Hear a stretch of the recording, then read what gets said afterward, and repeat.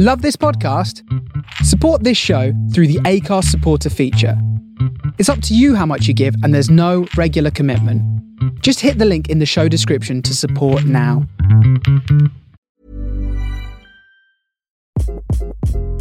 Hi, this is Craig Robinson from Ways to Win, and support for this podcast comes from Invesco QQQ. The future isn't scary. Not realizing its potential, however, could be. Just like on the recruiting trail, I've seen potential come in many forms as a coach. Learn more at Invesco.com/QQQ. Let's rethink possibility. Invesco Distributors, Inc. Ever catch yourself eating the same flavorless dinner 3 days in a row? Dreaming of something better? Well, HelloFresh is your guilt-free dream come true, baby. It's me, Keke Palmer. Let's wake up those taste buds with hot, juicy pecan-crusted chicken or garlic butter shrimp scampi. Hello Fresh. Stop dreaming of all the delicious possibilities and dig in at HelloFresh.com. Let's get this dinner party started.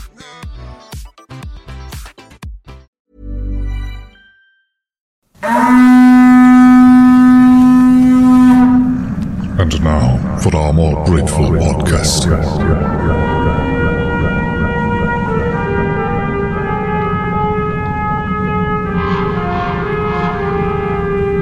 Welcome, listener.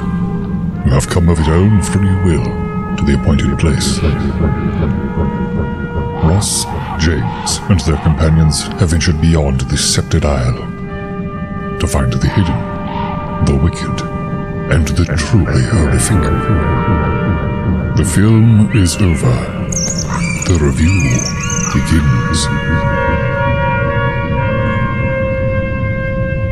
It is time to keep your appointment with the General Witchfinder, Folk in Hell.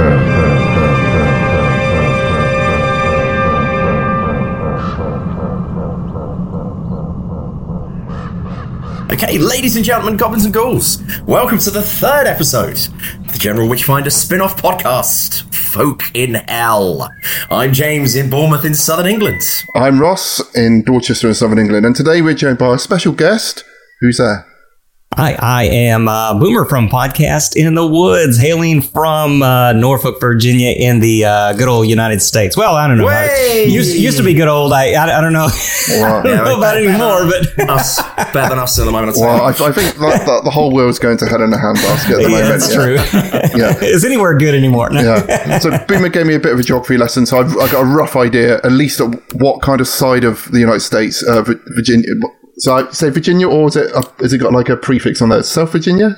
No, it's just Virginia. Just Virginia. Yeah. I'm so rubbish with my... We do have a West Virginia, which I don't live in, just to make it nice and complicated, but that's... But is that west of Virginia, or is that like somewhere completely different? It's actually kind of southwest, but I don't know. Southwest Virginia doesn't quite have the same ring to it, so they just went with west. Boomer, tell us a bit about... Podcast in the Woods, because I know about Podcast in the Woods because I am a former star. I think I can be so bold to say of one of your episodes where we talked about Bram Stoker's Dracula and the remake of Evil Dead. But yeah, tell our listeners if they're not listening, they should be. Mm-hmm. Tell us a bit about your podcast. Yeah, absolutely. Yeah, we just started a few months back, so brand new Podcast in the Woods. And it's just a little bit silly. And, I'm kind of known for my controversial horror opinions. And so, I wanted a voice and like, hey, let's put these things out here. Let's have a good time. And so I started that. It ended up doing it by myself for a little while, but now I am joined by a wonderful co-host, Gabby. And you're right. You were the star of one of the episodes, Dracula and the Evil Dead remake, which it's funny because I got a lot of flack for that because, I had, you always have those horror fans, right? Mm-hmm. And, right after we released that, I've got a couple of emails that say, well, actually, Evil Dead is not technically. I'm like, you know what? I don't care. Podcasts are available. Yeah. pick and choose. I did tell Ross when he came on that it was our classiest episode. Oh, thank you very much. It's the first time anything that adjective has ever been applied to Ross. Thank you very much, James. And this time on Folk and How, we covered The Wailing.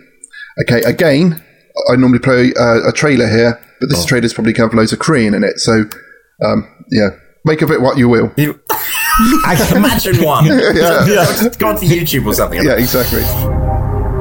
이렇게 소문이 받아온 말이오. 무슨 이유가 있는 거요? 이유가 요새 자꾸 동네에서 사람 죽어나가는 거. 그놈이랑 뭔 연관이 있는 거요? 싹 다 그 양반이 오거나 생긴 일들 아니오. 왜 다 뭔 일이다냐 그래? 요소 다 죽어붙었어. 직접 본 거야? 한번 봤지. 맞는가? 이 뭐가 이제 이거 뭐야 이거? 아따. 자네 며칠 전에 만나면 안 되는 것을 만난 적 있지? 아내가 그곳을 건드리고 그랬어? 똑같아요 증상이. 그 사람들이. 그놈이 자꾸 눈에 뵈는 것은 그놈이 자꾸 찾아가고 있는 것이라. So The Wailing is a 2016 South Korean horror film written and directed by Nan Hoong-jin. Well done. I've got to say, I feel really bad for James. I've given him loads of Korean, and I think there's some other Asian country names that are coming up in a minute. Story of our relationship. But he's going to do much better that job than I would have ever done. But anyway, James, go back again. Okay. Written and directed by Nan Hoong-jin and starring Kwak Do-won, Hwang Jong-min, Chon Woo-hee, and was cited in the documentary Woodlands Dark and Days Bewitched as an excellent example of an international, specifically Asian, folk horror. The film centres on a policeman who investigates a series of mysterious killings and illnesses in a remote South Korean village called Gokseong in order to save his daughter. According to director Nan Hoong-jin, this movie was made on the basis of folk religions in Korea and Nepal, and on Catholic faiths. Na teamed up with Thai director Ban Jong. Oh, come on. Right, okay. Whew, I feel like Evil Knievel now. I'm going to have to take a run up at this one. Here we go. Pisanthana. Okay. Banjon Pisanthanakan. Well done. Acting as the producer and screenwriting for The Medium, a supernatural horror film mockumentary. When writing the story, Na explained in an interview that The Medium was initially a sequel to The Wailing, with Hwang Jong-min's shaman character. However, this rendition did not come to light, as quoted by Na himself. The Medium has no relation to The Wailing. Therefore, not a very interesting tidbit, but these newer films have hardly any information on Wikipedia or IMDb. So please cut some slack, says Ross. Na has said, whenever I finish a film, I don't want to go anywhere near another one, which may explain the slow release of his movies. Despite being in the film industry for over 15 years, he only has 3 films to his name, which is probably more than whoever dished the shade on IMDb has ever done. Now, this review inevitably contains spoilers. Please watch this film, should you wish, before we go ahead and ruin it all for you. There we go. Thank you. And I always say there we go, and it pisses me off when I'm editing it. Because Why? Because I feel like I'm a creature of habit, and I just hate listening to my own voice. So, The Wailing. So, Boomer, the reason I thought of you to invite you on to talk about this one is that I know you're a fan of Asian horror, and we were talking off mic beforehand that you've seen this a few times previously. Oh. Is that correct? It is, yes. And a lot of times people will kind of conflate my love of Asian horror with an expertise, and that's not necessarily the same thing. No. I do love Asian horror, but if you expect me to come on here and talk about all the intricacies of Korean and Japanese culture, I got a couple of tidbits, but besides that, I have no idea about the ins and outs and the different subtleties. But one thing I do, because sometimes it is opaque, and you're watching these things, and I don't know what it is. Maybe it's just the atmosphere, or kind of a nihilistic point of view that sometimes you get in Asian horror, where, for instance, Ju-on is a great example of that. Basically, if you go anywhere near the house, you're just fucked, and that's basically the movie in a nutshell. And I really, really love that kind of mindset and approach to their filmmaking, and it just scares me. I don't know what it is. Some people with the the Japanese ghosts or the shamanism that we find in here, it doesn't really do that much for them, but I find it really deeply unsettling for whatever reason, just on a visceral level.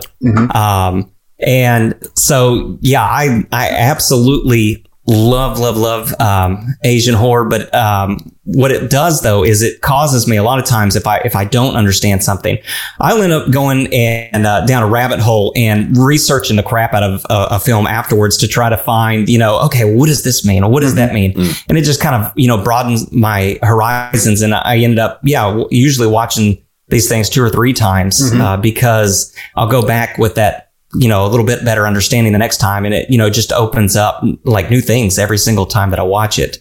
This one, like you said, though, there's not a ton of stuff out there on it. So it's just basically, you kind of watch this and it's one of those, how does this make me feel kind of films. Yeah.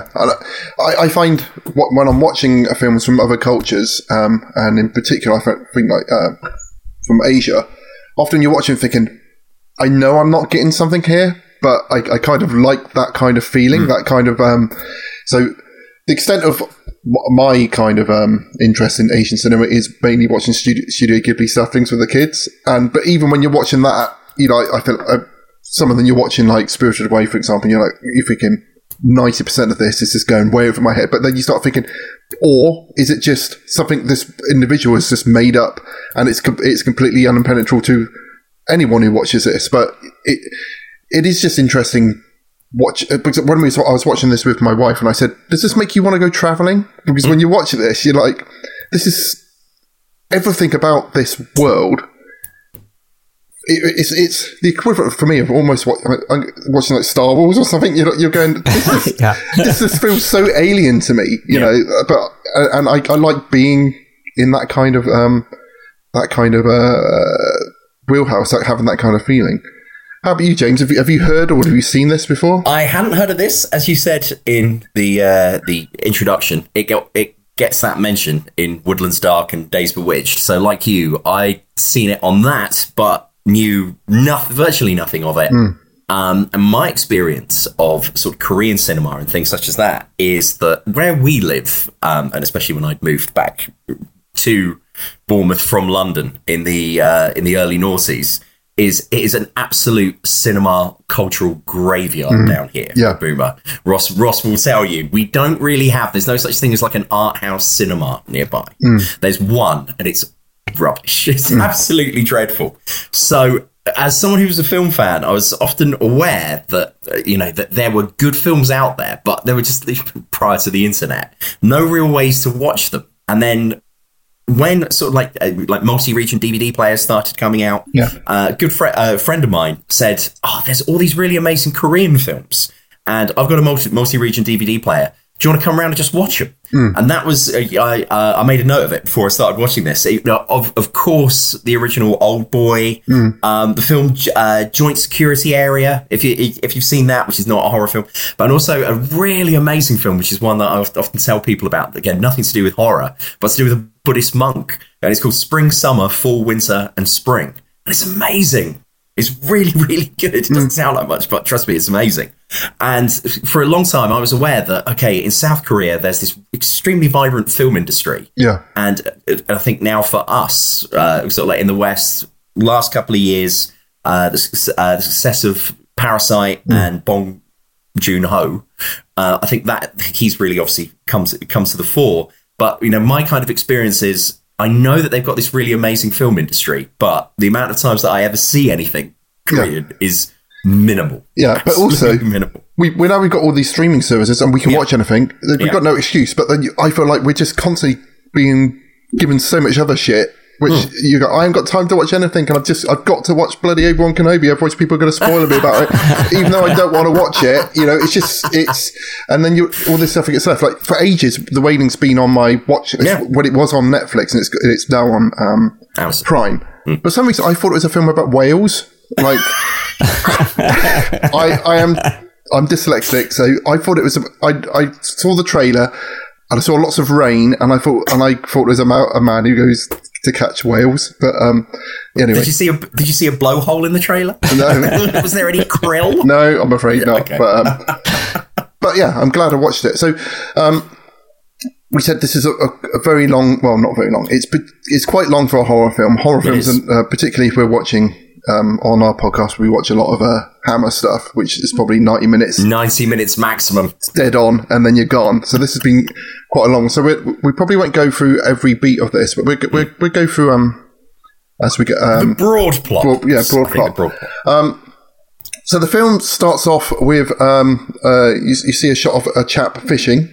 Oh, before that, you get a Bible quote. It's always good to start a film with a Bible quote. Yes. And then you see a guy fishing. When you watch it a second time, you think, absolute spot-on metaphor for someone trying to... Yes. Yeah. Lure someone in. Yes. But then we go to... quickly jump away from that. You don't find out who that person is or anything. You go to the cop in this film. So I've written his name down. Yong-gu, isn't he? Yeah, Yong-gu. But I'm going to call him the policeman from that one in. Despite the fact there's several policemen. Okay, but... he is the policeman. Yeah, that's the way all mine is the daughter, the policeman, the shaman. Exactly. I think you should never have a film with any characters who got the same first name. You should never have any of them who look remotely similar. This is for me because I can't. You can't have more than 6 characters, and you can't have anyone have different. You can't have the same jobs if you want a little dullard like me to know what's going on. There was so many points in this film. I'm like, who's this? Who is this person in the car who's like dead and they're trying to bring back alive? I don't know who that is. So we have the police sergeant who's been called to go off to a crime scene, but then his mother-in-law, for ages I thought was his wife, said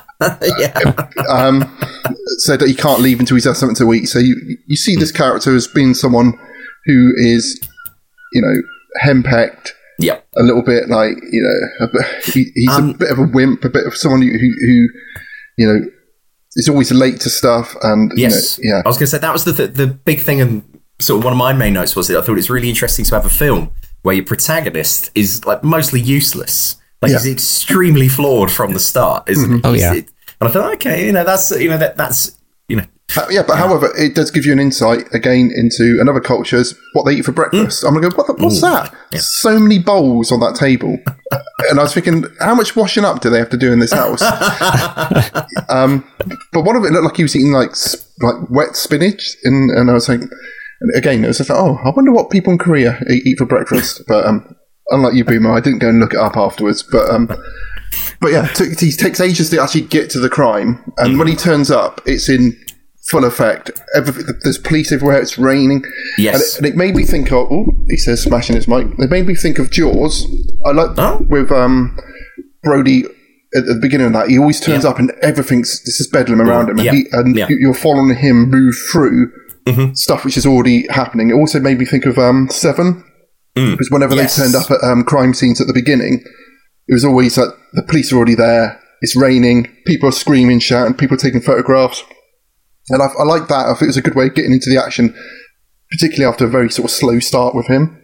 It very quickly sets up that, or in those opening minutes. Apart from, I absolutely agree with you, Ross. It's like Seven in the fact that we are shown the one murder scene. It's kind of like it's like a nest, isn't it? Yeah. It's really eerie, and that was kind of I thought, oh, okay, this is interesting.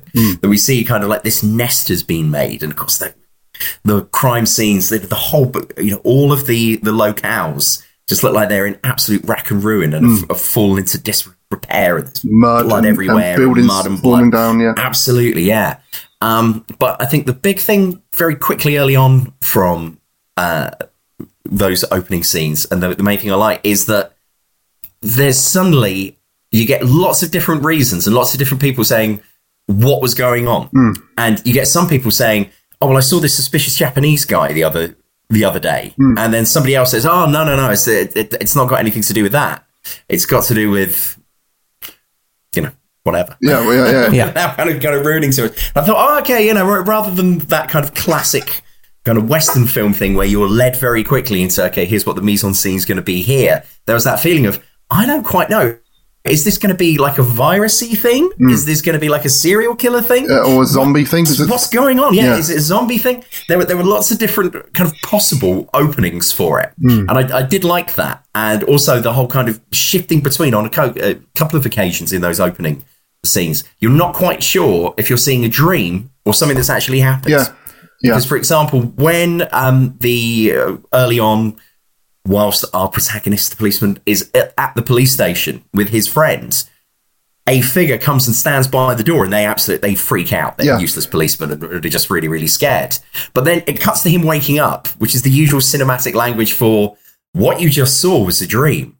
And then I thought, okay, right, so that sequence was a dream. Only for him later on to go, last night, that was, wait, that was real. Yeah, that happens a couple of times as well. That's interesting, Because you have a bit where you see another random character just wandering through the woods and seeing like a man in like traditional Japanese underwear, eating. You couldn't see what it was, but I think it was a deer, like with all the blood running his mouth, and then him advancing towards the to the random hunter, and then the guy waking up in bed, and again you think, oh, was that a dream? But then later on, that person tells you that story, and it's Well, I like that. I really like that because I think that's part of the thing that this film is doing, and there are so many themes in this movie, and I'm sure we'll get into the Japanese man later on down the road, so I won't get too far into that. But this film and this director is really challenging prejudices in a way through that, and I love how he sets that up. Okay, I'll just spoil my take right from the very beginning. But the thing that I love about this is, you hear about this Japanese man, and it's pretty quickly on. I think that his partner, the policeman's partner, starts on that theory that everything started once this man arrived. And it's echoed throughout this. And so before you even meet this person, you're kind of leery about it. And the cool thing about that is if, you know about, Asian history, even a little bit, that the Japanese did some not very nice things to several of the other countries. And so they do have this ingrained prejudice against those people and how they're evil and they're not good.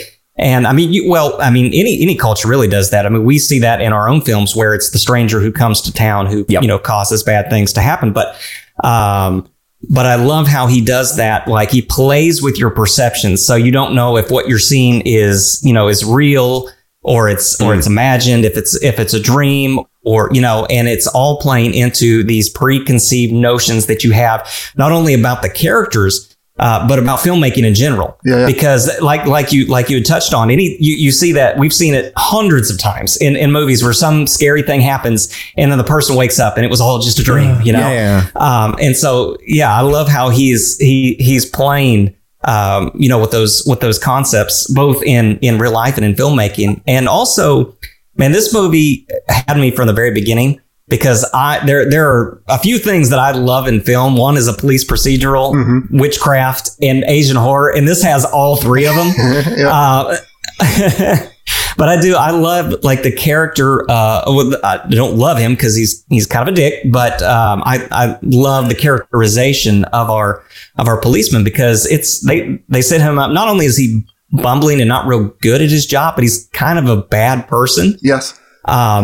And that carries, on throughout the story to where, he even tries to take charge and he tries to, have an arc. And then it all ends up blowing up in his face because he's not the hero that these people need. Yeah. And he's not the hero you would expect to. So you're right. He almost tries to force his character's arc through from becoming the inept person who goes through a journey in order to end up becoming the hero. He tries to do that and he fails miserably. And like when he tries to stand up to some people, he loses in the fight, and he tries to get people to follow him, and the people don't follow him, and I think that that's a really good point actually, and also I think what you was talking about, playing around with the idea of is this a dream? Is this happening? Also, is this hearsay? Because I think this also, it plays a lot on with prejudice, because there's a point where someone says, and also he raped a woman. So he's talking about the Japanese guy raping someone. And you see a kind of a snatch of that happening. But is it a case of that is just another rumor against an outsider? And I think, and you feel like, well, if the police knew he raped someone, why haven't the police arrested him? So therefore, maybe he hadn't done it. It's just another thing which the people in the town are trying to build up a case to ostracize and alienate and those are two words which aren't what I was trying to think of. The word, demonizes this guy on the outside. It's just, but as I was watching this, I was thinking, but it's going to turn out he's not, because, this is, I think about 15 minutes into it, I know where this is going. And they are going to make out, everyone's making out this guy's the baddie, but he's actually going to be the goodie. He's trying to save everyone. And little did I know. Well, we know there are then more murders, aren't they? The kind of the town is beset by yet more kind of like really kind of gruesome and nasty murders. Yeah. And this talk that there's this mysterious Japanese guy that's come to town increases. And then, without jumping too much, would you say kind of like his daughter, our protagonist, the policeman, his daughter then falls ill? Yeah, well, or have I gone too quick? Just two things I would say. One of the sites he goes to, he sees some almost like dead flowers hanging up, which when you first watch it, you think it's going to mean something, and then you quickly forget.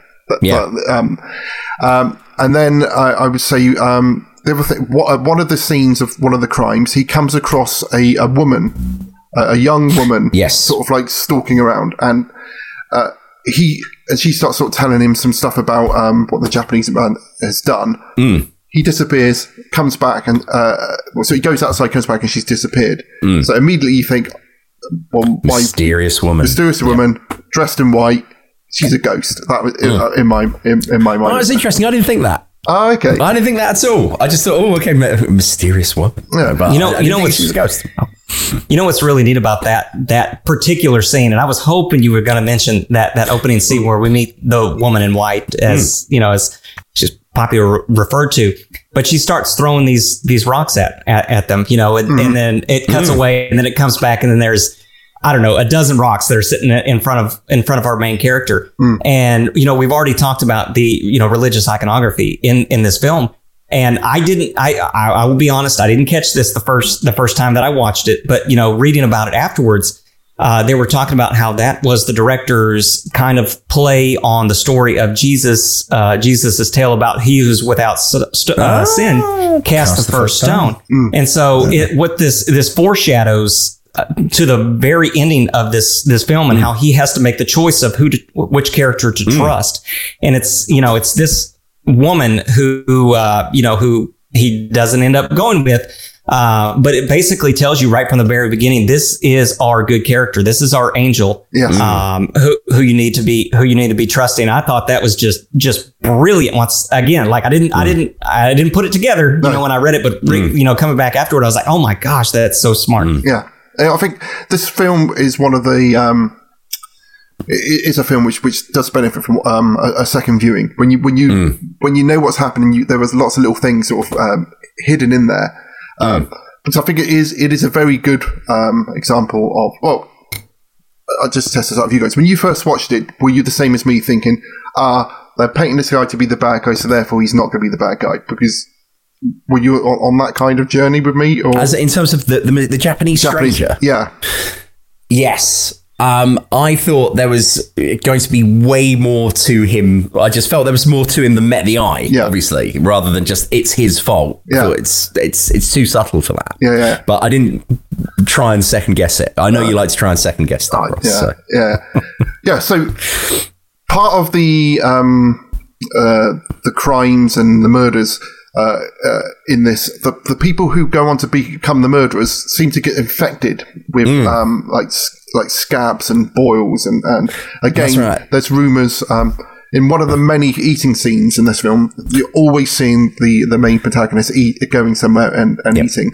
At one point, he goes to see a friend, and he's eating inside inside a butcher's, which to me is just like the idea of eating something in a room full of like raw, stinking meat would put me off. But he sort of tells him a story about something my wife saw the woman who did the most recent murder at the public bathing house, and she was covered in boils and sores and all that kind of stuff. So we've got this extra sort of paranoia of there being an unidentified disease going on. Or it might be the fault of mushrooms as well. They talk about that, you know, they could have eaten some, if not hallucinogenic mushrooms, then otherworldly mushrooms. So I've got to tell you a story though, mushroom-wise. Okay. I don't know if I might have said it on another podcast. So recently it's been really hot here, and we've been keeping the shutters closed in our bedroom to sort of just keep it cool in there. But the other day I undid the shutters, and I noticed that we've got some plants in our bedroom, and in the soil in the plants we've got all these mushrooms growing in there now, which we hadn't seen because it's been so dark. Which immediately grossed me out, that the fact I've got mushrooms growing in my bedroom. Just thinking I'm breathing in all these spores and stuff. So the first thing I Googled was, do mushrooms grow on humans? Only if you're Swamp Thing, Ross. Oh, Swamp. Well, the first picture, do you know when you start typing in stuff on Google, it starts recommending. Yeah. So it was like, do mushrooms grow in human ears? So that's the first thing. Oh my God. I looked at. And there are pictures of tiny little mushrooms growing inside people's ears, which really grossed me out. Yeah. The policeman's daughter falls ill. Yes. After that, and there is a worry. First of all, it's not too serious, is it? No. Like they say, we've had to keep her off school and things such as that. But it very quickly becomes obvious that her illness will be the central thing of the film, and his attempt to cure her. Well, they go to something we should mention. There's quite a lot of comedy in the early stages of this film, isn't there? Which is quite. Boomer, as our self-proclaimed Asian cinema expert, here we go. Is that something which you get a lot in Asia, where comedy, the mixture of genres, a mixture of like where something really serious might have a comedic element, or is this just something which is a trope of this particular director? A lot of times that falls kind of like, I guess, within, like it does within our subgenres. So it kind of depends on the type of film that they're really going for. South Korea has a lot more. They're a lot more well known for their comedy. So even something like Old Boy, James had mentioned earlier, is just dark, dark. But there are moments of comedy in that. So South Korea more so than Japan or Thailand or China. Put comedy in their films, but I mean the Japanese do it as well. But most of the time, that is for more lighthearted or crazy stuff. The Japanese are known for their just off the wall cinema, something like Tokyo Gore Police. But that's their idea of like a horror comedy. So most of the time, they, like a lot of the other countries, play it a lot more straight laced. Whereas South Korea, though, they do put these little bits of comedy in, or social commentary. The Host is another great example, which is a phenomenal horror film. But that movie is hilarious at times. So the South Koreans more than other countries will sprinkle that kind of stuff in. So there's bits like he makes the hunter take him to the Japanese man's house, doesn't he? And then they end up falling down the hill and then bashing him on the head, and he's sort of wandering around, like sort of pratfalling and stuff. And also, along with eating, this film features a lot of people falling down hills. Yes. He gets struck falling down hill ships. Yeah. And then he gets struck by lightning, like at the end of it. Does he get struck twice? I can't remember, but it's he says that they should be struck by lightning, or that's what it said on my subtitles anyway. And then he is then struck by lightning. Yeah. And then there's another bit later on with someone, like quite a tension part of the film, someone gets hit in the head with a rake, and then he's just walking around with a rake sticking out of his head, and they're all like, oh, and then happen to break the rake off and stuff. Well, not only that, like when he gets struck by lightning, like in the very next shot, it's him in the hospital, and it's his mom or wife or somebody that's there, and he owns this like tonic shop. Yeah. And, she was like, well, I can't believe this happened. It's something about it being unlucky. But, if he survives, they'll say it's because of the tonics. And then she's just like, yeah. It's a very strange flavor, this film. The sort of the jumps in tone. It's refreshing because it's unique. You don't know where it's going to go on this. Yeah, so they do go to the Japanese man's house a couple of times. They search around, and this is one of the it made again felt a bit Seven-esque when they're looking around his house when he's not there. And again, he's just living in like a shed, basically. Yeah. And they find like a hidden room, don't they? Which is they find like a shrine, which you think that's going to be like the spooky part of it, but then they find a hidden room where it's got all pictures of all the different people, all the victims who have fallen foul of this, and also pictures of the crime scene, which you'd think if you was a policeman, that's enough to arrest this guy at this point.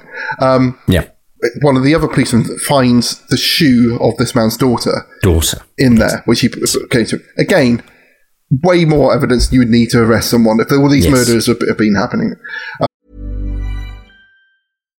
One size fits all seems like a good idea for clothes until you try them on. Same goes for healthcare. That's why United Healthcare offers flexible, budget-friendly coverage for medical, vision, dental, and more. Learn more at UH1.com.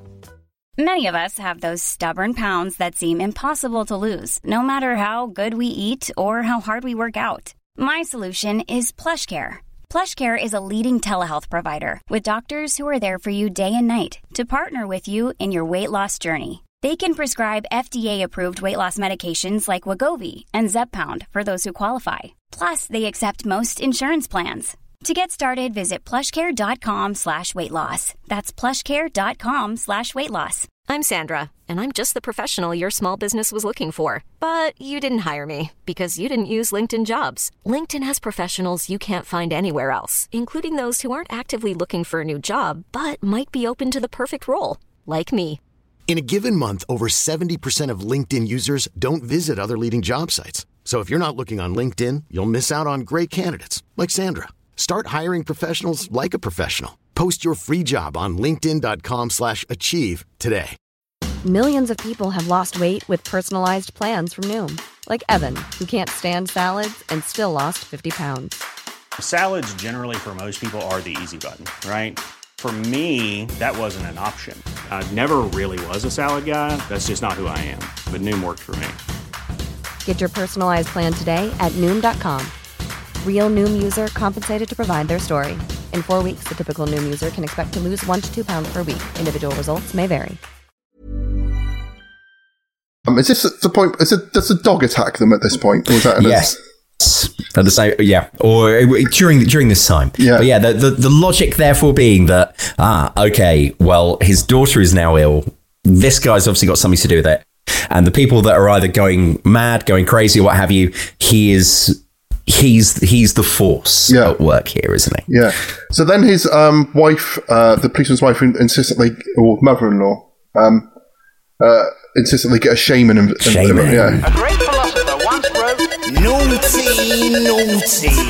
very which is quite a long way into the film for this quite important character to sort of come into it. But he reminded me of the bad guy out of Karate Kid Part 3. Let's get back to learning something that can do some real damage. Rule number 3. A man can't see, he can't fight. If you hit him square in the nose, he'll be blinded by his tears and choke on his own blood. Now here's how it works. You wait till your man is attacking. And when he's close enough, aside! Yeah, but that would be face contact. I'd be disqualified. That doesn't help me out. He ran into your fist. Not your fault, right? Right. Huh? Well, he can't continue. That means you win. You like that, Mr. LaRusso? Yeah, I like that. Good. Give it a shot. Let's try it over here. And your friend. Reverse punch. Ah! Visualize. This is not a bunch of sticks and pipes anymore. This is a living, breathing, fighting machine that wants to detach your head from the rest of your body.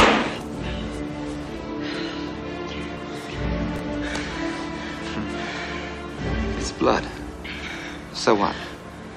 Make believe it's his. This guy wants to break you, humiliate you, stomp you into the ground. Now what are you gonna do about it? Now! Then do it! Oh, yes! You did it! I did it! You did it! You nailed it! You nailed it! Oh, you're ready! You're ready! I'm ready! Oh, man! Sort of his demeanour, his look with like the little swept-back ponytail. The one he sort of... but he's a bit of an arsehole. He basically just saying, you've got to give me shitloads of money and I'm going to do all these rituals and stuff. And the daughter's getting worse and worse at this point. Like, he sort of... he's checking her body over at night to see if she's got sores on her, and she has. And then he sort of... camera goes up, and the light goes up, and she's sitting there awake, and starts calling him a pervert for looking at his... putting on his daughter's knickers in the night and all that kind of stuff. And I thought at that point... his family were going to turn against him, but that's not the case, because she just basically just goes off. She's an excellent actress. Another example of amazing child actors in this film. Well, I was just going to say that for me, the best sequence in the film, or the one that I enjoyed the most, is the two different, the kind of the exorcism, for want of a better word, when the shaman tries to perform that kind of, obviously, like traditional Korean exorcism, interspersed with what the Japanese stranger is doing. He's doing his own ritual, and just like the sound design in that part and how it looked and how it was acted, I thought that was really effective. As I was like, I've not really seen anything like that. This is great. So for me, this is where I got a little bit confused, because it turns out, spoilers. We said the spoilers in this film. Yeah. It turns out these guys are working together. The shaman and the Japanese man are on the same side. But it implies that the shaman is putting a spell on the okay, I just worked it out now. Because essentially, talk us through it, because it's implying that he's trying to curse the Japanese guy, and it's implied that the Japanese guy is trying to like counter the curse. But then something happens, and then the Japanese guy sort of falls to the ground and is almost dying. But it occurred to me it's because the dad broke the circle, sort of thing, wasn't it? Because they've been told you can't go to your daughter, you've got to leave your daughter, and I think what's actually happening is, and she's freaking out. We should point out as well, she's going absolutely mad. So I think what's actually happening, they're both trying to put like the spell on her, and by him breaking the circle, actually sort of damages like the Japanese guy, because if the dad had stayed in there, it would that kind of it would have worked. But they sort of build this kind of nest around the girl, and that's something you see in some of the earlier crime scenes in the creepy opening. The kind of the nest. That's But it was good, and it was great to see, because we're so used to exorcisms just being like The Exorcist, just seeing all this, waving of knives around and all that kind of stuff. That's the soundtrack, by the way. It did remind me of just making weird noises. When I was in Singapore, I went to a part of Singapore, which is all like the Indian part, and I went into a Hindu temple, and it was the most overwhelming sort of thing, because it was like lots of banging drums, and there was a big fire. There was like piles of shoes, and people getting in my face all covered in makeup, and it was just smelt it, and I was like, God, this is so overpowering. Like, I can't, I haven't used to going to sing, he's got the whole world in his hands at like his school assembly. That is just so far removed from any kind of religion I've ever come across. It was full on. But that's like what you were saying earlier, Ross, about the whole kind of eating in the butcher's shop. How it's just like, that's just culturally different to us. Yeah. One of my many disastrous ex-girlfriends, her job had been at one point, she was a casino floor manager.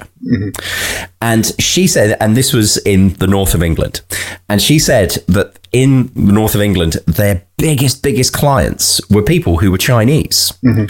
And she said, like, there was this kind of elderly, kind of matriarch Chinese lady who would come in.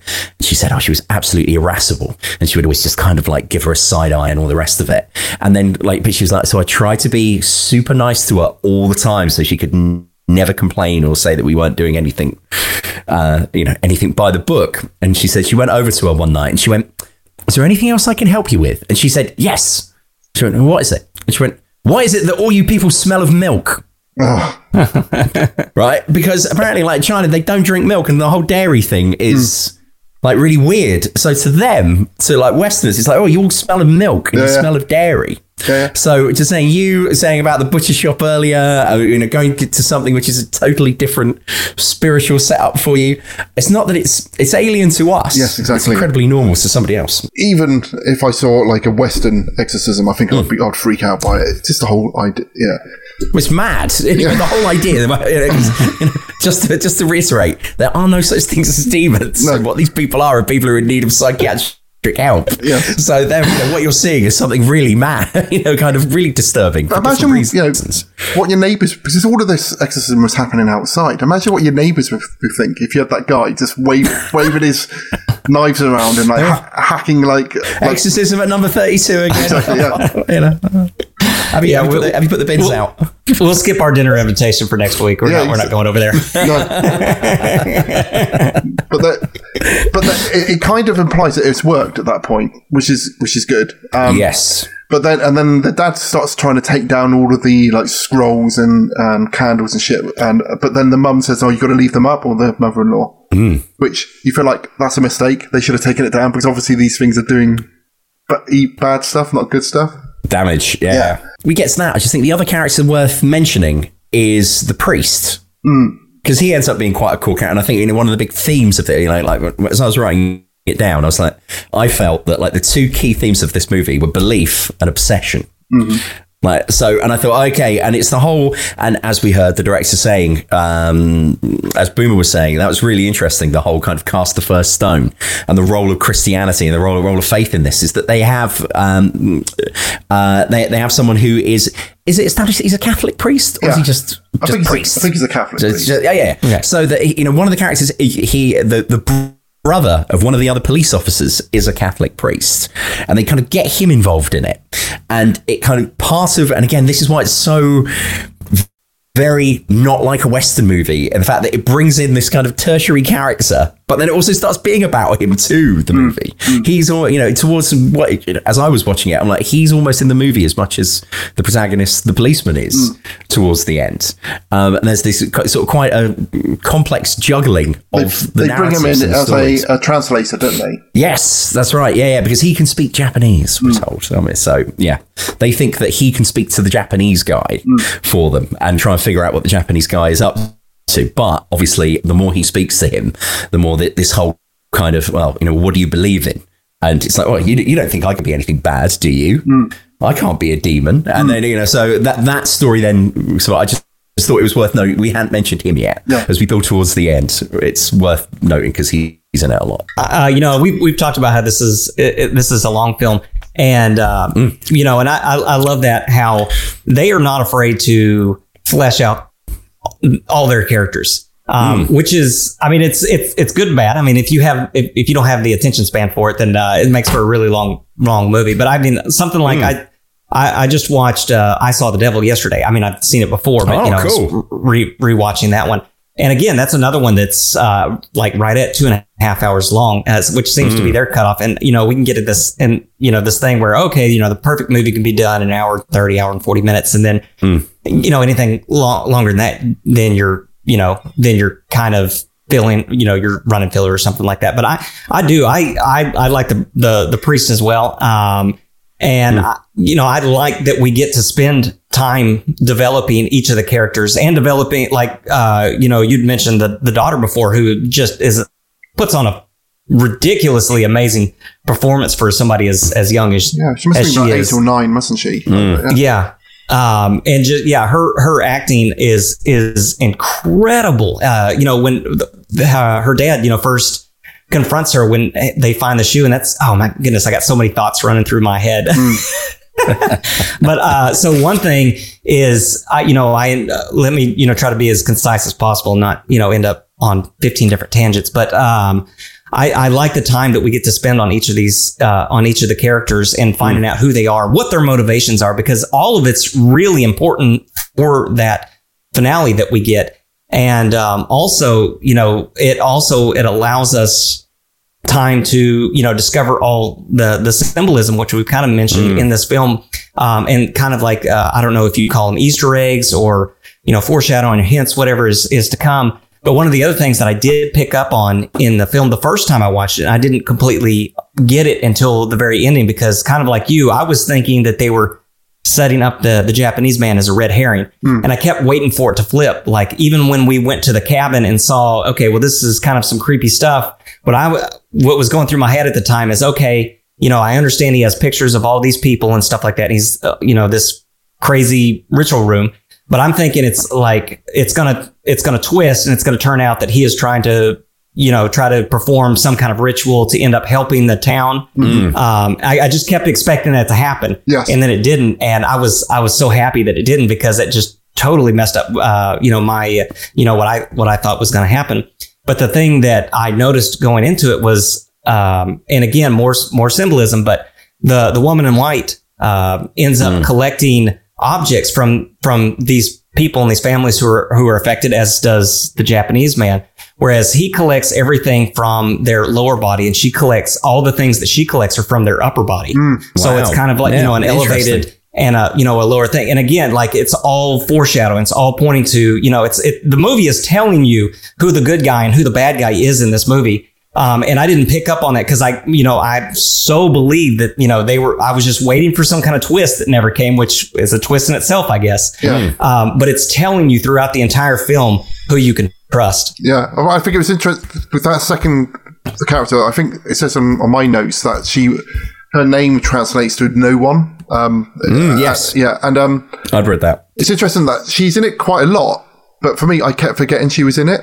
It's almost like I kept dismissing her as not being important, but there was a kind of a bit of a because they kind of get like a mob together, and it's literally like a pitchfork sort of mob. That all the weapons they shove in the back of their pickup truck to go and get the Japanese guy. And this is the bit you said mentioned, Boomer, where he's setting himself up to be the hero at this point. This is where he's going to go and confront the Japanese guy. Who's Ross? You should say who he is. You mean the policeman? The policeman okay. side, yeah.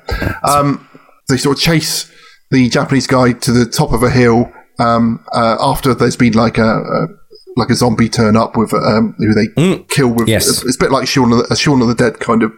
Everyone is freaking out, trying to stop this guy biting them, hitting him in the head with big sticks, hitting him in the head with a rake and all that kind of stuff. And then the Japanese guy falls off of a cliff, and there's a bit there where he looks very vulnerable, and that's where I was thinking, he's definitely a good guy who's been wrongly maligned here, accused. Yes, but then you get the no one ghost, the woman in white, sort of chase him through the Japanese guy through the woods, and he ends up falling down in front of their car, and they end up running him over.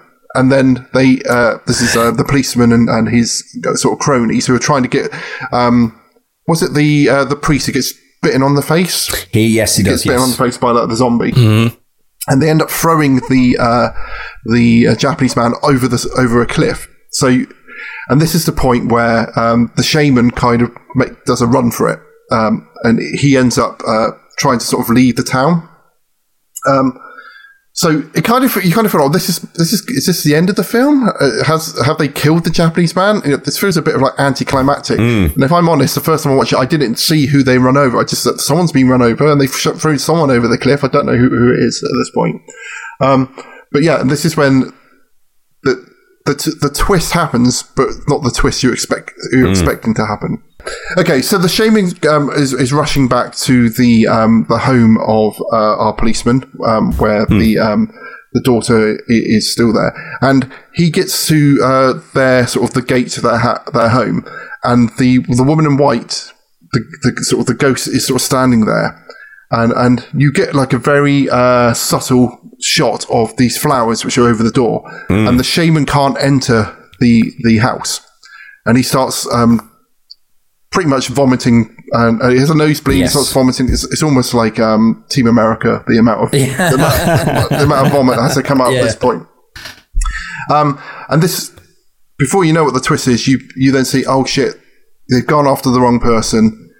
Now that the Japanese man is dead, that the ghost is the woman in white ghost has now been able to get into the house, and the who you assume is the good guy, the shaman, can't get in there to save them. So this is where they're thinking, oh no, they've killed the wrong person. The evil spirit is in the house. So he then tries to run away. He goes back to his shaman HQ and gets all of his Buddhas, and it's like that shop. Gear. Yeah, it's like that shop you went to, James. In yes, in Gloucester. What was the name of it again? 14 Gifts. Yeah, it's like 14 Gifts. Yeah, gets all of his paraphernalia, puts it in his car, and tries to leave town. But then he's seen off by a load of moths attacking hitting the windscreen of the car, which I thought was quite a good effect on that one. Yep. And he's trying to ring the policeman to say, you've got to get back home because the demon, it's the wrong demon. The Japanese man wasn't the demon. The demon's the woman in white. She's in your house. He goes back, and he's about to go in and confront what's going on. But then he notices the woman in white down an alleyway, and he goes down there, and she's saying the shaman and the demon are in this together, and I've done a spell to save your daughter, but you can't go into the house until the spell's completed. This is my interpretation of what's going on. And that's when you have as Boomer was saying, he has to make a choice. He has to make a decision. Who does he believe? Does he believe the shaman who's rushing back there to try and confront this thing, or does he believe this woman in white ghost? He makes the wrong choice. He makes the wrong choice. Yeah. He believes that the woman in white is the kind of like the demon, and he kind of believes what the shaman says. He goes into his house only to find that his whole family have been murdered. Yes. Sadly, and the insinuation is that his daughter now murders him too, or attacks him. And then the shaman turns up, and he can walk through the door now because the flower has died. The flower, which is the protection of the house, and the thing we saw earlier in the film at the pig farm, which was obviously the same thing has happened before, and it's gone wrong before. And he goes in and starts taking pictures of all the bodies and everything. Goes back to his car, the collection, yes, and all the pictures fall out the back. All the pictures we've previously seen in the John Doe murder room, or in the back of his car. But then we have while this is all happening, we also have the priest, James. Yes, he confronts the Japanese guy, and the Japanese guy says, "Look, what? No, I'm not a demon. What's the matter with you? Surely, come and touch me. I'm flesh and blood." And he can see that something is wrong. And as he gets closer to him, the Japanese guy produces a camera and starts to sort of take a picture of him. And then, in between this time, it's cutting between this and the policeman trying to decide whether to go back to his daughter or not. And when it does cut back for the last time, we see that the Japanese guy is the demon. He is a demon. He's gone full on devil. So, yes, and is kind of in the full makeup and what have you, in kind of Korean demon style. So the plot has revealed itself that, as we've been saying, it's both the Japanese guy, it was him all along, as it were, and we now understand the relationship between him and the shaman, and the no one, the nameless girl, was trying to help them all along. And then we don't. Do we see what happens to the priest? I can't remember. No, we don't. We just just assume that it doesn't end well for him. It just cuts. Yeah. And something that's that going back to our bumbling protagonist, or a failure as a protagonist, and it's crazy because he fails at everything. I mean, he fails as a father. I mean, there's one scene earlier on that it's kind of a quick scene, but when he is in his rendezvous with his mistress or whatever, and his daughter stumbles upon him, and he's trying to bribe her with all these gifts and stuff like that, and she's telling him, I'm not going to tell Mom, and it's not the first time that I've seen this, or seen something like this. So it's, he fails as a father. He's a terrible policeman, because at one point, if it's something like Seven, who, you have Morgan Freeman, who's just brilliant and stuff like that, and putting puzzle pieces together. Even if you don't have all the information to begin with, it's like, you piece things together. And we'll go back to the creepy room with all the pictures. So there is a point when they realize that, okay, this woman is not, really corporal. She's a supernatural entity in this, and he doesn't know whether she's, good or bad or whatever. Okay, that's fair.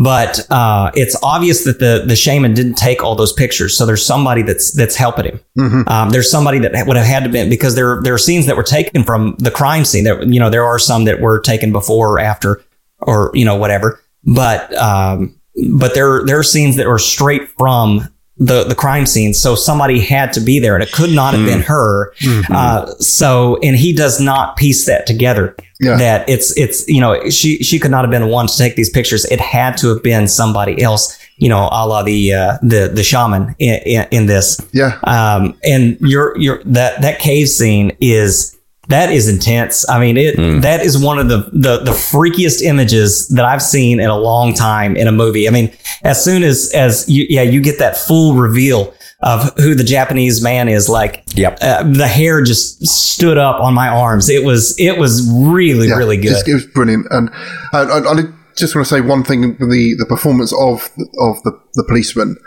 There's a bit where he falls down. He said, "I just want to save my daughter," and he's completely beaten. And that really pulled at my heartstrings, because I can imagine being in a situation, and I've seen it with people with their children just in everyday circumstances where there's something. I know my kid is heading for like a disaster on this sort of thing, but I can't do anything about it to stop them.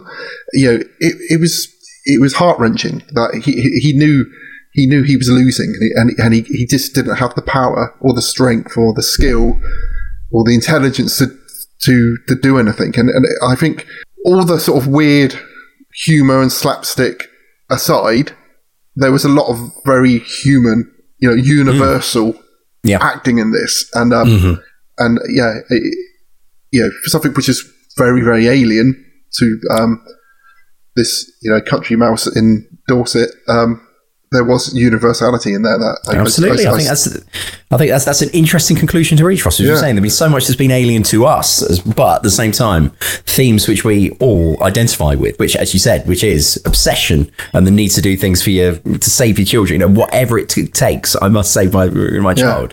And questions of, well, who do you believe? And that leap of faith and the need to believe. These are universal themes. And making a choice and the fear of making the wrong choice is brilliant.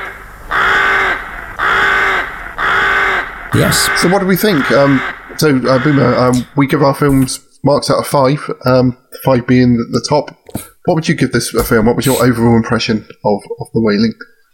It's brilliant. And so gets very, very, very high marks for me. And I don't know if you kind of do, a wrap up or final thoughts, but I'll do that really quickly along with my rating. But so I would give this a 4.5 out of 5. It's really, really good to me. Not only is it really smart and well acted and well shot and scary on top of everything else, not only does it contain a lot of elements that I love, and I know that we've kind of dived deep into this and talked about themes and elements and stuff like that, and there are some things that may be opaque to us as a Western audience.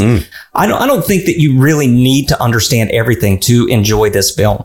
I think that this film is very powerful and effective, even if you don't understand 100% of the things that's going on. So 4.5 out of 5 for me. Excellent. James, what about you? What are your thoughts? I went, like I said, going in knowing absolutely nothing about this whatsoever, but then I was really pleasantly surprised for all the reasons which I think we've discussed this evening. A lot of the thematic ideas, and as I said, like belief, leap of faith versus obsession, things like that. I still found it. I don't know. I think, could have been edited down a little tighter, maybe, but that's just my own absolutely pure subjective take on it. Anyway, I could totally understand why somebody else might go, oh no, it's perfect. It's perfect. It could have been longer. And I would absolutely, say that's cool and that's fine. But for me, as I said, it was a real pleasant surprise, and thank you for recommending it, whoever it was out of you two who picks it out. But for me, it's a 4 out of 5 for me. Fantastic. Would tell people to watch this film. Yeah, it's going to be a 4 out of 5 for me as well. I would say really enjoyed it. Really enjoyed going on a holiday to South Korea, and I think the only reason it doesn't get a 5 out of 5 is my own issues, because I early on thought I know where this is going. It started feeling like it was dragging for me because I was going, okay, I know what's going to happen here. I know what's going to happen here. Can't just get to the point. It's, when you're listening to a joke, someone you've heard before, and you're just waiting for the person to get to the end so you can laugh about it. Yeah. And then when it got to that point, it was like, oh, right, okay, I'm wrong-footed, and maybe I should have been paying more attention all along up until this point. But saying that, there were a couple of, I think they went to maybe 3 or 4 different crime scenes, which all seemed quite similar. There were I think they went to the Japanese man's house 3 or 4 times, and it was like, maybe some of these things could have been condensed in order to get the runtime down a little bit. I think maybe it's just for the sake of doing a podcast, something a little bit more concise makes it easier for you to run through. So again, so all of these are my issues, not the film's issues. Reading some reviews, they say maybe it's a bit he just throws a lot at it in order, and it makes it a bit messy. But I didn't feel that. So it's definitely one to watch. 4 out of 5. Fantastic! Hurrah! So. James, it's your turn to choose what we're going to watch next. Have you done your homework? I have done my homework, boss. I have. Okay. We are going to look at Possum. Possum? But the movie Possum, it is the directorial debut of Matthew Holness, who people may know better as Garth Marenghi from Garth Marenghi's Dark Place. I know nothing of this film. Well, hopefully it'll be a pleasant surprise for you. It's a good one. Hey! You've seen it, Boomer, have you? Okay, cool. Fantastic. So, Boomer, thank you very much for being... Thank you. It was really good. Some excellent insight on there. And you are the most qualified Asian cinema expert that we know of, and I'm sure that you'll be called upon on many other podcasts. Yeah, you're our go-to guy now. Hey, anytime. This was a lot of fun, and thank you all for having me. This was great. Brilliant. So, do you want to give us one more plug for your podcast before we go? Sure. It's Podcast in the Woods. You can find us on all podcasting platforms, and the easiest way. So we have a link tree. So it's just linktree.com/podcast. In the woods, and you can find all of our links for podcasts and everything else that we do. Cool, and they will be on the show notes as well. Before you go, just one question: where does your artwork come from? That was Ian. Ian did our artwork for us. Oh, nice! Yeah, from the network. Yeah, I had no idea what I was going to use, and he did his artwork. Yeah, and I was like, yeah, hey man, is there any way you could do something for us? And it's brilliant. Yeah, because it looks like something off an old computer game or something, doesn't it? And I was thinking, is this like an 8-bit game which I should be aware of or something? Have you lifted that from somewhere? But yeah, cool. I really like it. Excellent. Really good to see you, man. And and I hope to catch up with you again soon. Absolutely, yeah. And we'll definitely have to have both of you on the show. I know we talked about it, but then we went through a format change, Ross. But yeah, we will get you on there soon. And James, you as well. The only reason I didn't come on last time is because I thought I had not seen the new version of Evil Dead, and I didn't want to come on and go, I don't know. Well, you were the one who introduced Evil Dead to me in the first place, James. Remember when old school Evil Dead, but not the new one. I haven't seen that yet. Proper Evil Dead. Sorry. Yeah, but I think we talked about maybe doing Eden Lake and Deliverance as like a double bill. That would be yeah. Wicked. Okay. I love that. Well, until next time. Happy day, everyone. Bye. Take care, everyone. Until next time. Thanks for listening.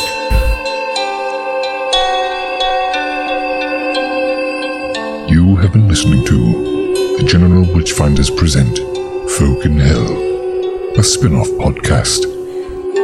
Find more episodes of this and the main show wherever you get your podcasts. Visit generalwitchfinders.com for more details. Commune with us on Twitter at GeneralWitch1 and help support the show on Patreon.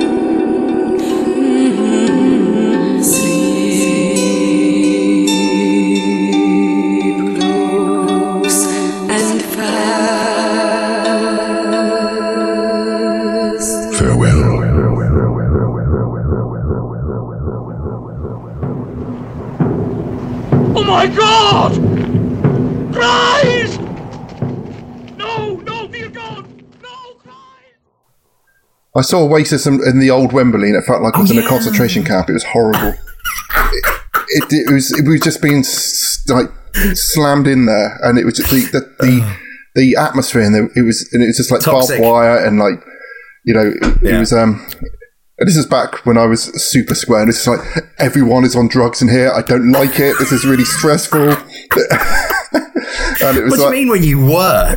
Well, but I'm a little less. With the kids now. I'm a little less square now. But yeah, that's when I had my super square girlfriend rather than my super cool girlfriend. Wife. Yeah, there you go. Yeah. Wife. I think it's the. And I was just thinking, someone's going to try and make me have drugs, and I can't get out of here because it's like it's all metal spikes and everything. Wow. Yeah.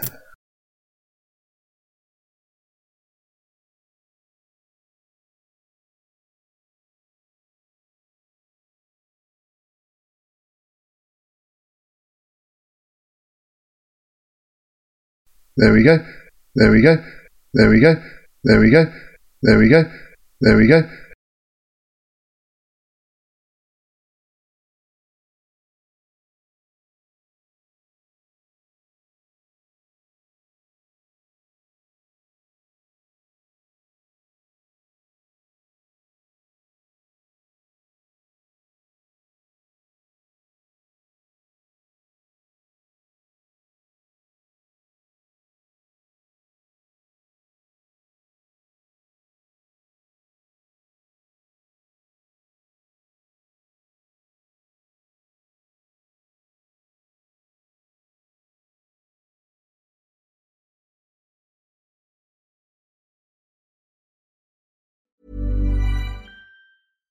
Hi, I'm Daniel, founder of Pretty Litter. Cats and cat owners deserve better than any old-fashioned litter. That's why I teamed up with scientists and veterinarians to create Pretty Litter.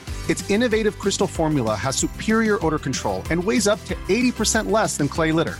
Pretty Litter even monitors health by changing colors to help detect early signs of potential illness. It's the world's smartest kitty litter.